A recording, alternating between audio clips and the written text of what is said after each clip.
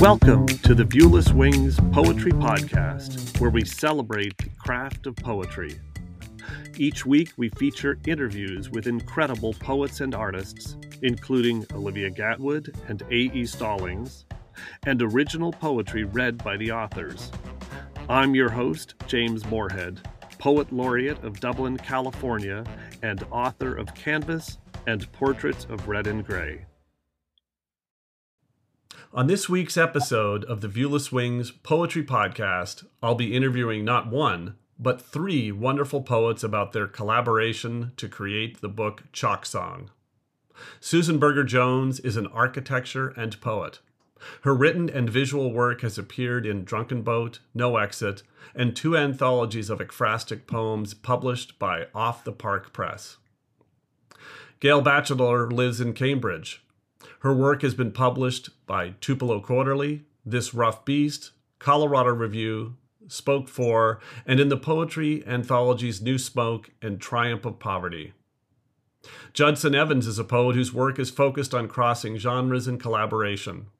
He was recently named the Hyben editor of Frog Pond, the Journal of the Haiku Society of America. In 2007, he was chosen as an emerging poet by the John Yao for the Academy of American Poets and won the Philip Booth Poetry Prize from Salt Hill Review in 2013.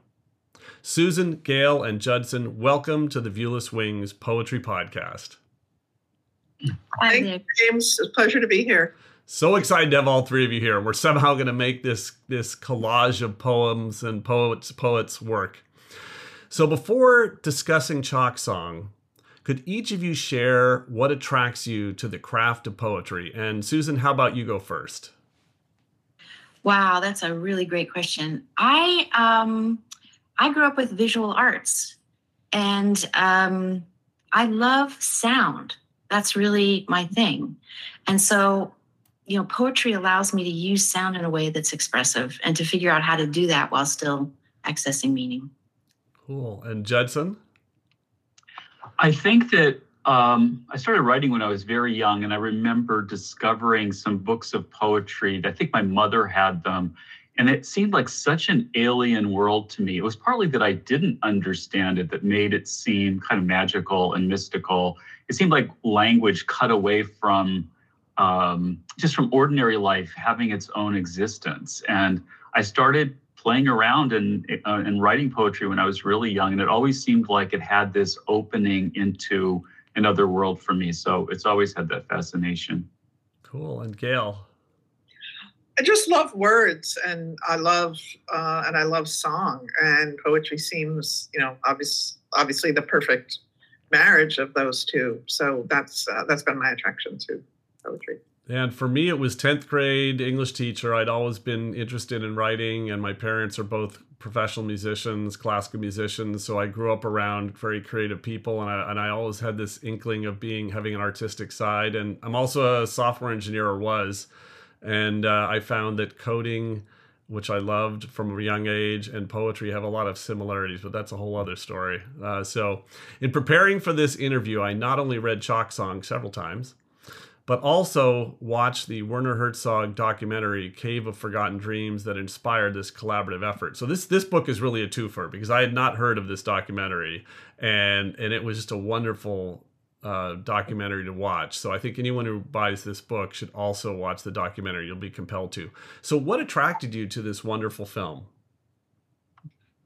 Well, I guess for me, several things. I mean, I've seen many of Herzog's films, and so I really admire him as a filmmaker, really enjoy his work. And I think also, we've worked together as poets for a number of years, focusing on a lot of ekphrastic poetry. And so I think that the idea, I guess I saw the film first before we really thought about the idea of writing the book, but it just fascinated by ancient history, by art, by the ideas, or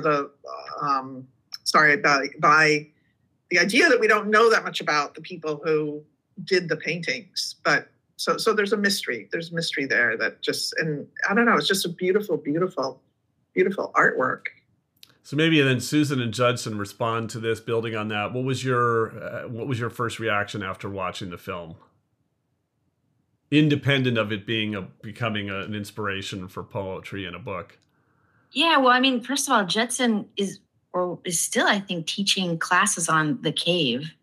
So like that was a huge layer for us.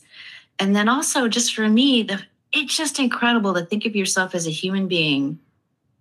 What were they thinking? Who were they? It was the first sign of art. It's a language, but it's also the first sign that we have of art. And what are the beginnings of art? If you're a poet, you really want to sort of dive into that and figure that out. So yeah, that's what it was for me.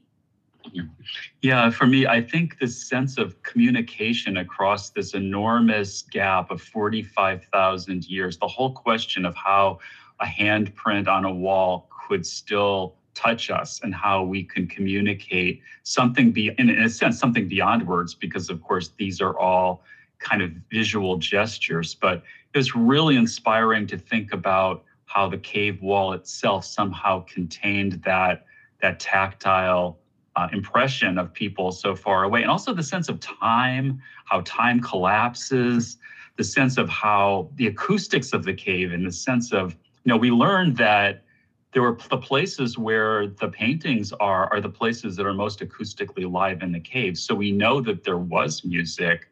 And so that also was really inspiring. And then just the three of us had done a lot of work, as has been said, about ekphrastic poetry, where we're trying to deal with visual art. This seemed like the ultimate challenge in thinking about visual art. And my takeaway was one of the reasons I was determined to publish my first book a couple of years ago was to get some permanence beyond my mortality. And I work in the tech industry as my day job, where everything you work on will ultimately be, the word used in the tech industry is deprecated. When you delete software, which is called tech debt, you celebrate it. So actually wiping things off the face of the tech earth is something that's celebrated as a necessary step of evolution, whereas this is the opposite. Whoever created these achieved some element of immortality, and I thought that was really, really fascinating. So while the poems are attributed individually, this is a collaborative book. How did working together towards a single shared book, united by a shared inspiration, not a loosely assembled collection, evolve your writing? What did you learn from each other creating Chalk Song? So to help you out, Gail, why don't you go first? What did I learn from Susan and Judson? I think that, I'm very inspired by both of them as poets, and as people. So I think that the willingness to, kind of jump off, frequently jump off a cliff in terms of experimentation and idea and engagement on so many levels. There were so many instances where our method was to share poems with each other, and then we would comment and critique, or steal lines and sort of jump off that way.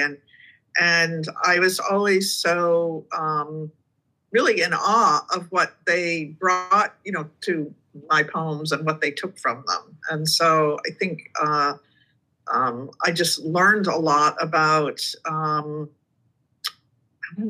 experimentation, investigation.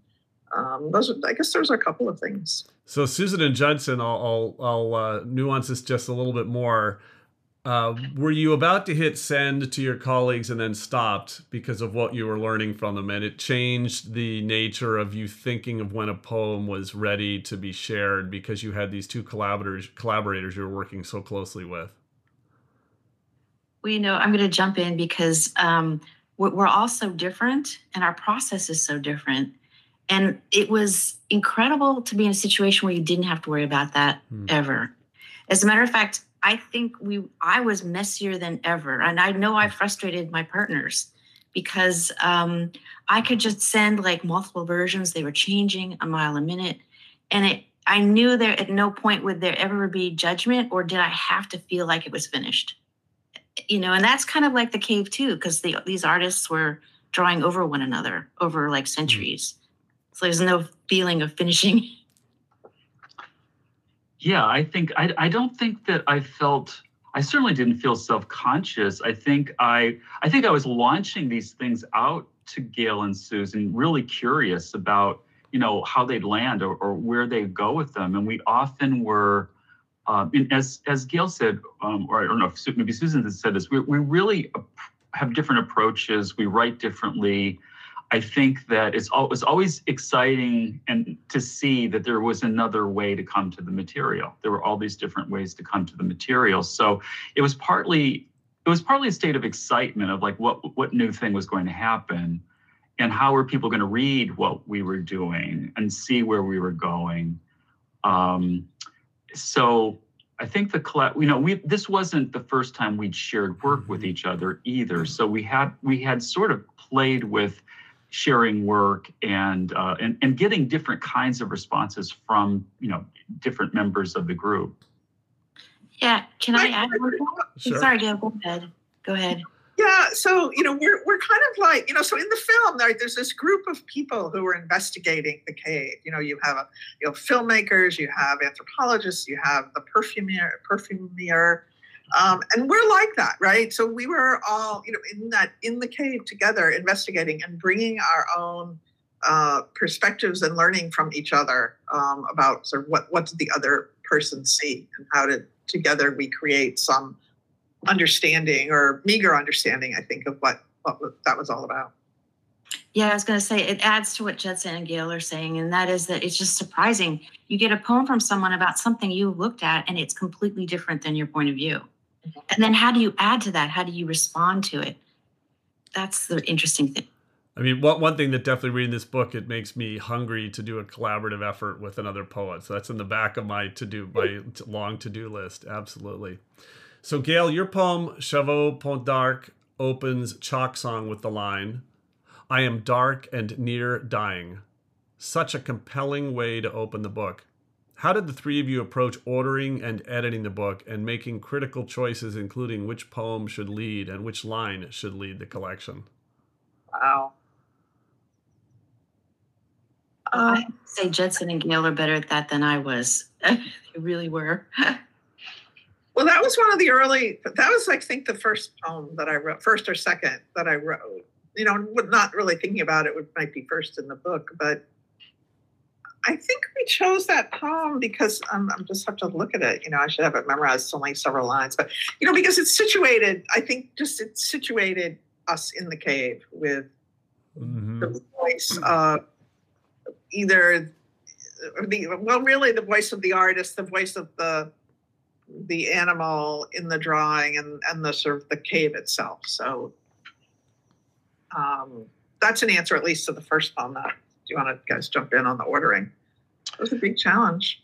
Yeah, I mean, we wrote and then stopped and said, where are we going? Are there sections? And we came up with we went in two different directions. One direction was thinking conceptually, like, is this a rite of passage? Is this a journey? What are the parts of that? And like, I do a lot of work with those kinds of ideas in my teaching of literature. So I was thinking a lot about that. But then we also went in the opposite direction of just taking something that was a detail and using that as kind of a heading. So like Bow is the name of one of the particular poems, but then Buried Constellation was just kind of a concept that we threw around this. And so sometimes we went with big picture plans of rites of passage, separation, ordeal, reintegration, that kind of, or thinking about kind of Blakean or Gnostic ideas of, innocence, experience, organized innocence. Like, we played around with both conceptual things and then also just intuitive ideas that these poems belong here or there. I mean, the first poem I wrote, I believe, was Microbiome, which ended up being the last poem in the book. And I think, with that poem, I think we all felt like that's a poem that feels like it's late. It's late in this whole process. Mm-hmm. And other poems had a sense of earliness to them that are connected with our sense of the beginnings of human consciousness or the kind of waking up of humanity. So there was that was part of it too. Great. Well, many of the poems in this collection mix concrete images from Cave of Forgotten Dreams and surreal images. Judson's poem Enchanted Entropy is one example. You write, or enumerate smeared torch marks of river music under the bow of the arch with 5,000 years between each page of sheet music. Was taking the documentary film imagery in surreal directions a conscious choice or just something that happened organically? I think it has to do with just our attempt to get this material into language without trying to describe. Mm-hmm. So we all had done, our work with John Yao. John Yao, as a teacher and poet, is someone who is very interested in avoiding pure description in language or too literal approach to language. And we, in working with ekphorestic poetry in particular, so John threw down this kind of gauntlet to us as a kind of test to say, painters are out there doing some really amazing work in the contemporary world. And can poets go in that same direction? Is it possible to write about works of art without describing them, without narrating, in a way where you take language and you make language itself have that volatility, that sense of color and power.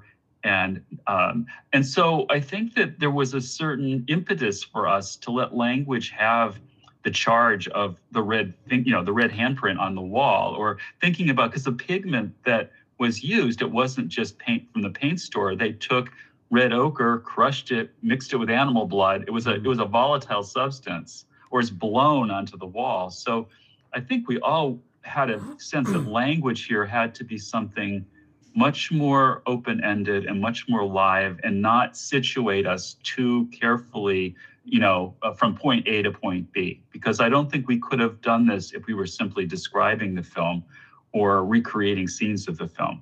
The film exists, it has its own reality. Yeah, I was going to say it's the same thing, but instead of talking about something from a distance at it, you talk from it, and then the language rearranges itself. Mm-hmm. Yeah, one of the things I remember John Yao, when we were in a class with him, saying the assignment was to write about a painting or an artist, and he said, imagine you're an ant walking across the surface. What do you see? And I actually stole that and put that in one of my poems. And so I think that, that's the way, both the method and the reason, I think, that you get to surrealism. Yeah, the bird's eye view and the ant's eye view Exactly. is a great way to think about it. I love that. Mm-hmm. So the middle section of the book includes 3 field entry poems authored by Susan, related by different forms of enumeration and inventorying, but still distinct. Gail and Judson, how did Susan's trilogy of poems, separated by your poetry, influence what you were writing, and how did you react to them? That was really a departure. That was an exciting moment in the process. And I think it pushed me to think differently about what I was doing. I'm trying to think now it's hard to remember exactly what I was writing when Susan was writing those, but I think that it made me think maybe a little bit more structurally about cosmology. Because we're interested in, I'm thinking now of how some of the poems got a little bit more into cosmology for me, thinking of the structure of the universe. And I'm just trying to think specifically which poems, but it definitely reset things for us. Which is your poem? It's called Zoomorphic? Zoomorphic. Zoomorphic, yeah. That was a poem that I think was influenced, because that's where I was really thinking about the cosmology and how it was being invented, and the different layers of reality, and the stars, and in relation to things in the cave.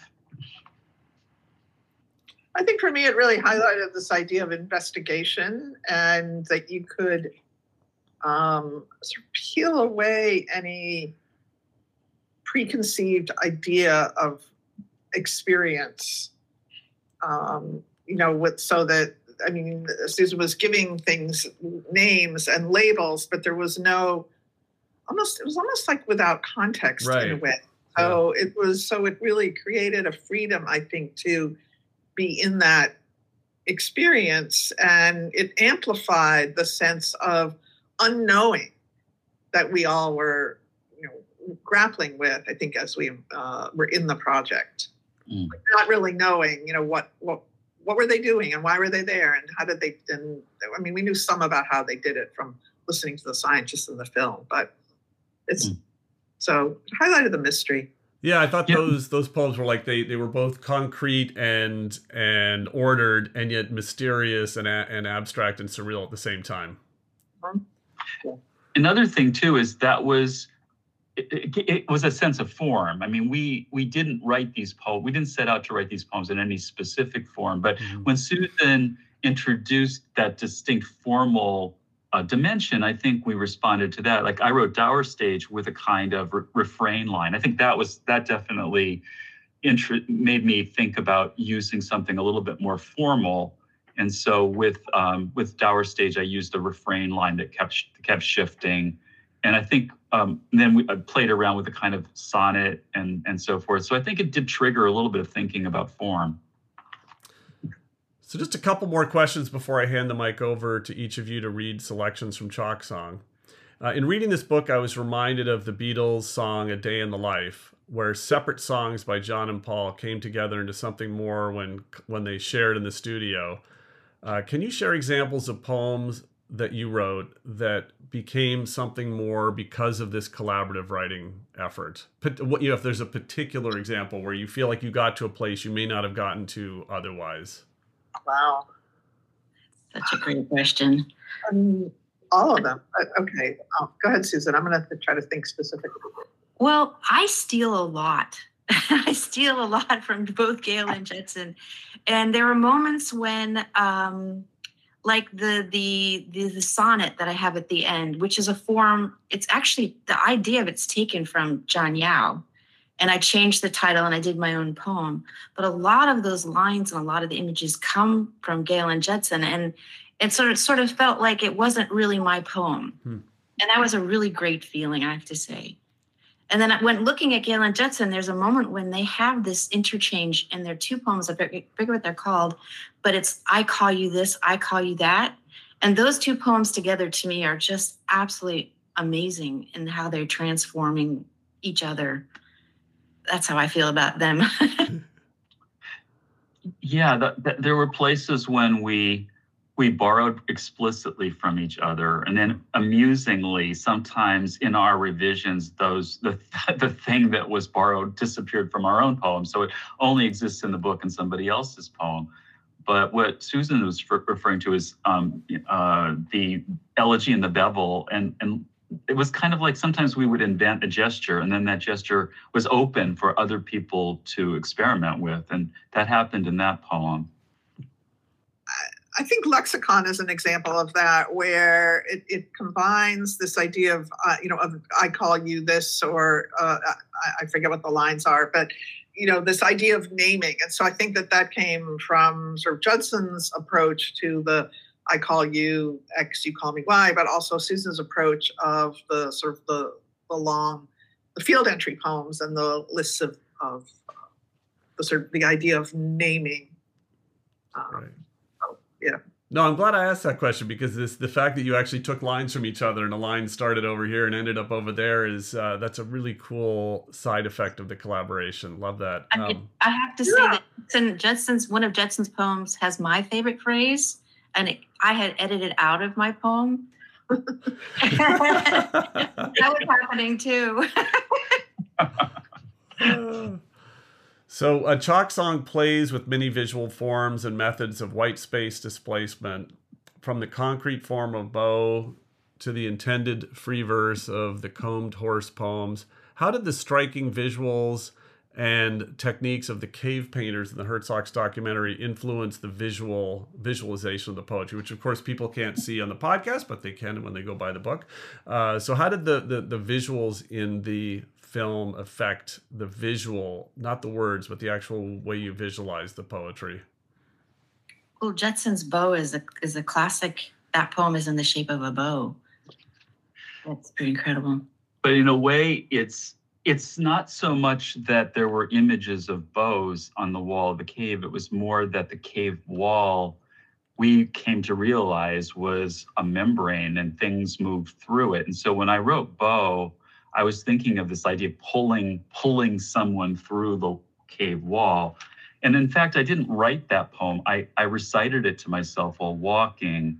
And then when I got home and started to get it into my word processor, I realized that it had to be shaped, but the tension, because it was more about the sense of tension. I was talking about a relationship with someone, some other behind the cave wall, and wanting them and pulling them through the wall.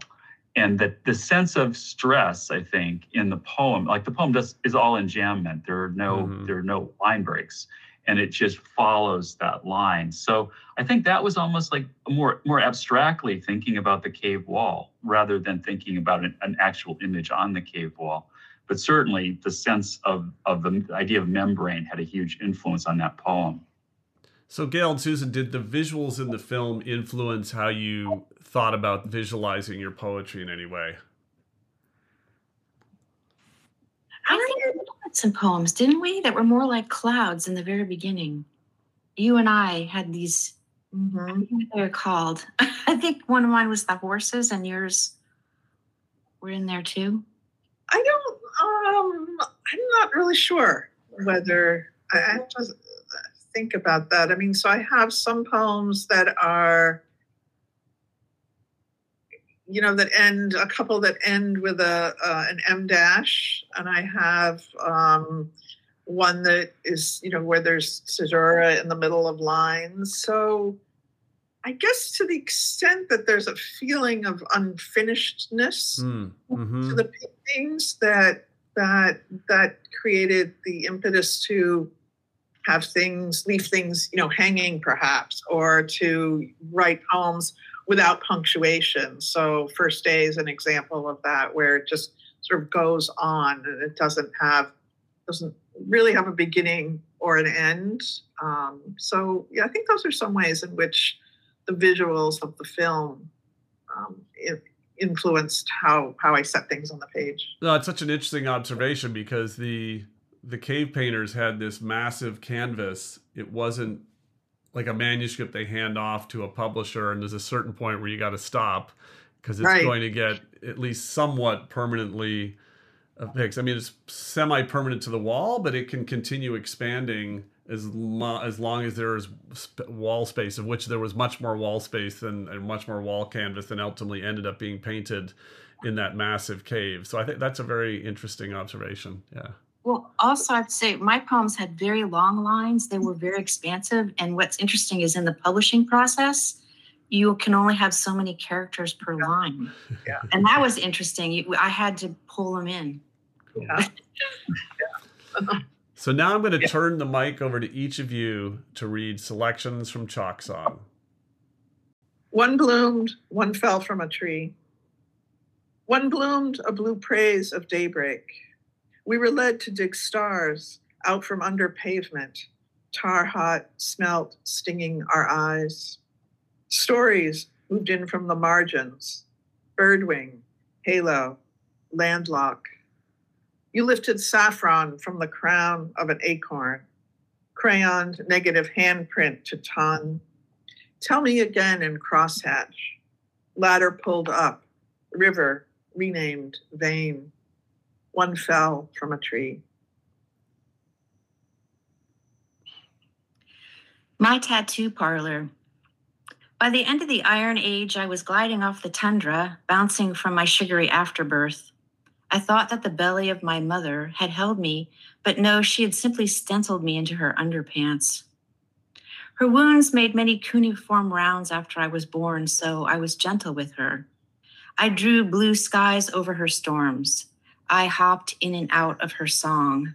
One day she ate winter and then drank the sea. I asked the sea, will my heart clog the inside of a cockle shell? Will I learn how to eat without mauling sunlight? Am I made of bird gas, airy and fresh? The more I threw the sky into my eyes, the more the earth blued. The more I hummed to blue, the more raindrops shattered. Stars fell to each side of the pond, as if light was icing for our universe. I fluttered away, past currents and ferns, under sudden downpours flooded with fur, soft jewels soaked in the shades. It was blueberry season.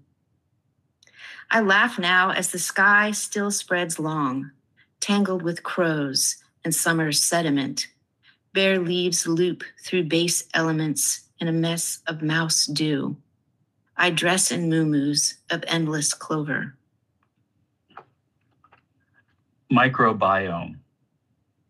We have sealed rooms already contaminated by our thought, setting up a lab in the midst of our imprint. Did you put your face shield on, which is nothing more than surface and overflow? Did you pocket the telescope arm of your action, arson, sequestration? What we found was more than ancient echo, spotted horses, or starfish symmetry. One of the things that won't tame, that won't translate, won't cooperate, won't draw itself because the mirror will never be invented, because escape hatches, exit ramps will never be invented. We were already there at the source of contamination. The altar was the first machine. Already irritable for the more, the making means of, the fallen soft ceiling of spores the size of whims, the most auspicious antlers as candelabra, as time capture, as whole flash fiction. We did not set out to study cave art or hang ourselves from the cave mouth. The guts of the question contained the bacterial answers. One of the things that won't be rendered innocent, innocuous, one of the things that won't be renditioned. You can't draw yourself out of the rock. The footprints collapse into deeper footprints. We have sealed the rooms. There will be no further questions. So it's so wonderful to hear all three of your voices after reading the book and imagining your voices. So that was wonderful. So just two more questions. And this first question is for all three of you to discuss and debate. Given how many hours you spent exploring and imagining the artistry of painters from tens of thousands of years ago, with so much of the context lost, how do you hope Chalk Song is interpreted if discovered by explorers tens of thousands of years from now? That's a great question. Oh my goodness. Hopefully it hasn't rotted. I don't know. I kind of imagine okay, this is a strange image, but we've gone back to tribal times, right? Because our civilization has collapsed. Someone finds this book and it's somehow not rotted, and they're around a fire and they're drumming and they're trying to understand it because they no longer understand the language, and maybe holding on to a few phrases and making them their own. Yeah, the whole experience of writing this book caused me to create a class that I teach now at Berkeley about cave paintings. And one of the things that I kind of came to was the notion that we might have an easier way of understanding the cave paintings now because of the way art has become so unleashed from all the conventions and traditions. Now that we have art that is scatter art, or art that is done by people other than the creator, or art that is installation, and maybe in a certain way the idea that someone would discover this and would feel like some kind of long reach back, that that somehow that those first handprints are still being still echoing into the present in some way. I guess my hope might be that the poem would, the book would exist sort of separate from its source, and so that in the same way that we investigated the caves but really knew nothing about, how they came about or what they were doing or why, that the people would pick this up and it would exist as a mystery to future people to say, well, who were these people and what was their society and what were they about? What were their tools? What were their, methods? And so just to be open in the way that we were to looking, listening, and understanding. I mean, Susan, I love your idea of perhaps we end up back in a more indigenous societal structure, that this whole busier, bigger, faster, automated, computerized everything doesn't ultimately work out in the end, and that those indigenous ways of organizing are much more sustainable. And that's interesting. And maybe maybe we've gone through this cycle multiple times. We don't even realize it. So that's for a whole other discussion. So finally, each of you share what you're working on now. Judson, let's start with you, then Gail, then Susan. Well, let's see. I'm working on a series of postcard poems that are written by this character, Chimie. It's based on an autobiographical situation, but it's a cross-country trip that this person's taking, going to really odd, places. It's in the 90s. They're going to, old McDonald's animal farm where there are, baby feeding stations as well as live crocodiles. And it's a little bit of Americana. It's a little bit of the strangeness of the 90s. And it's in the form of these imaginative postcards. I'm working on that now. Cool. Yeah. Actually, Gail and I are in a workshop that led by a beautiful poet, and we just met her. I can't pronounce her name, and I'm ashamed. I think it's Anna Bosovic. Anyway, she's gorgeous. And I'm actually working on a series of poems that grow. They're actually plants, and they're growing, and they have their own voices. So that's where I am right now. I don't know, you two, how would you characterize what I'm working on? I think I'm working on my lifelong quest for meaning and, trying to keep terror at bay. I mean, that's all I can say. Well, but you have to mention what we're doing together at some point, too. We also are doing another project together, which has to do with kind of thinking about, it's sort of like homo ? Sort of this idea of what makes a human, or what makes us human, or how are we becoming? It's about being and becoming. I think more about becoming. So what is consciousness? I mean, without being too, well, never mind. Go ahead. Yeah. You want to guys add on? Literal, right? Yeah. Well, yeah. It's not. Well, one question that comes up in the cave in the documentary is, one of the anthropologists says, well, Homo sapiens sapien, that's not the right term for humans. We're not that smart. He says maybe Homo spiritualis. And we're kind of throwing around, like, what other names could we come up with? And playfully, we've been experimenting. Some people like Marx came up with the idea of Homo laborans, like we make ourselves through our labor, or this Dutch historian had Homo ludens, we're the game players, we're the players. Or Homo dustpan or something. Right. Exactly. Or Homo head in the clouds or something like that. Yeah. So. Well, I look forward so much to what each of you are coming up with individually and collaboratively in the future. I so enjoyed Chalk Song, and I encourage those listening to now that you've gotten a little taste, to experience the entire book. So thank you so much for sharing your poetry and your voices on the Viewless Wings Poetry Podcast today. Thank you so much. Thank you. It's been a pleasure. Thanks for such great questions. Yeah. Yes, absolutely.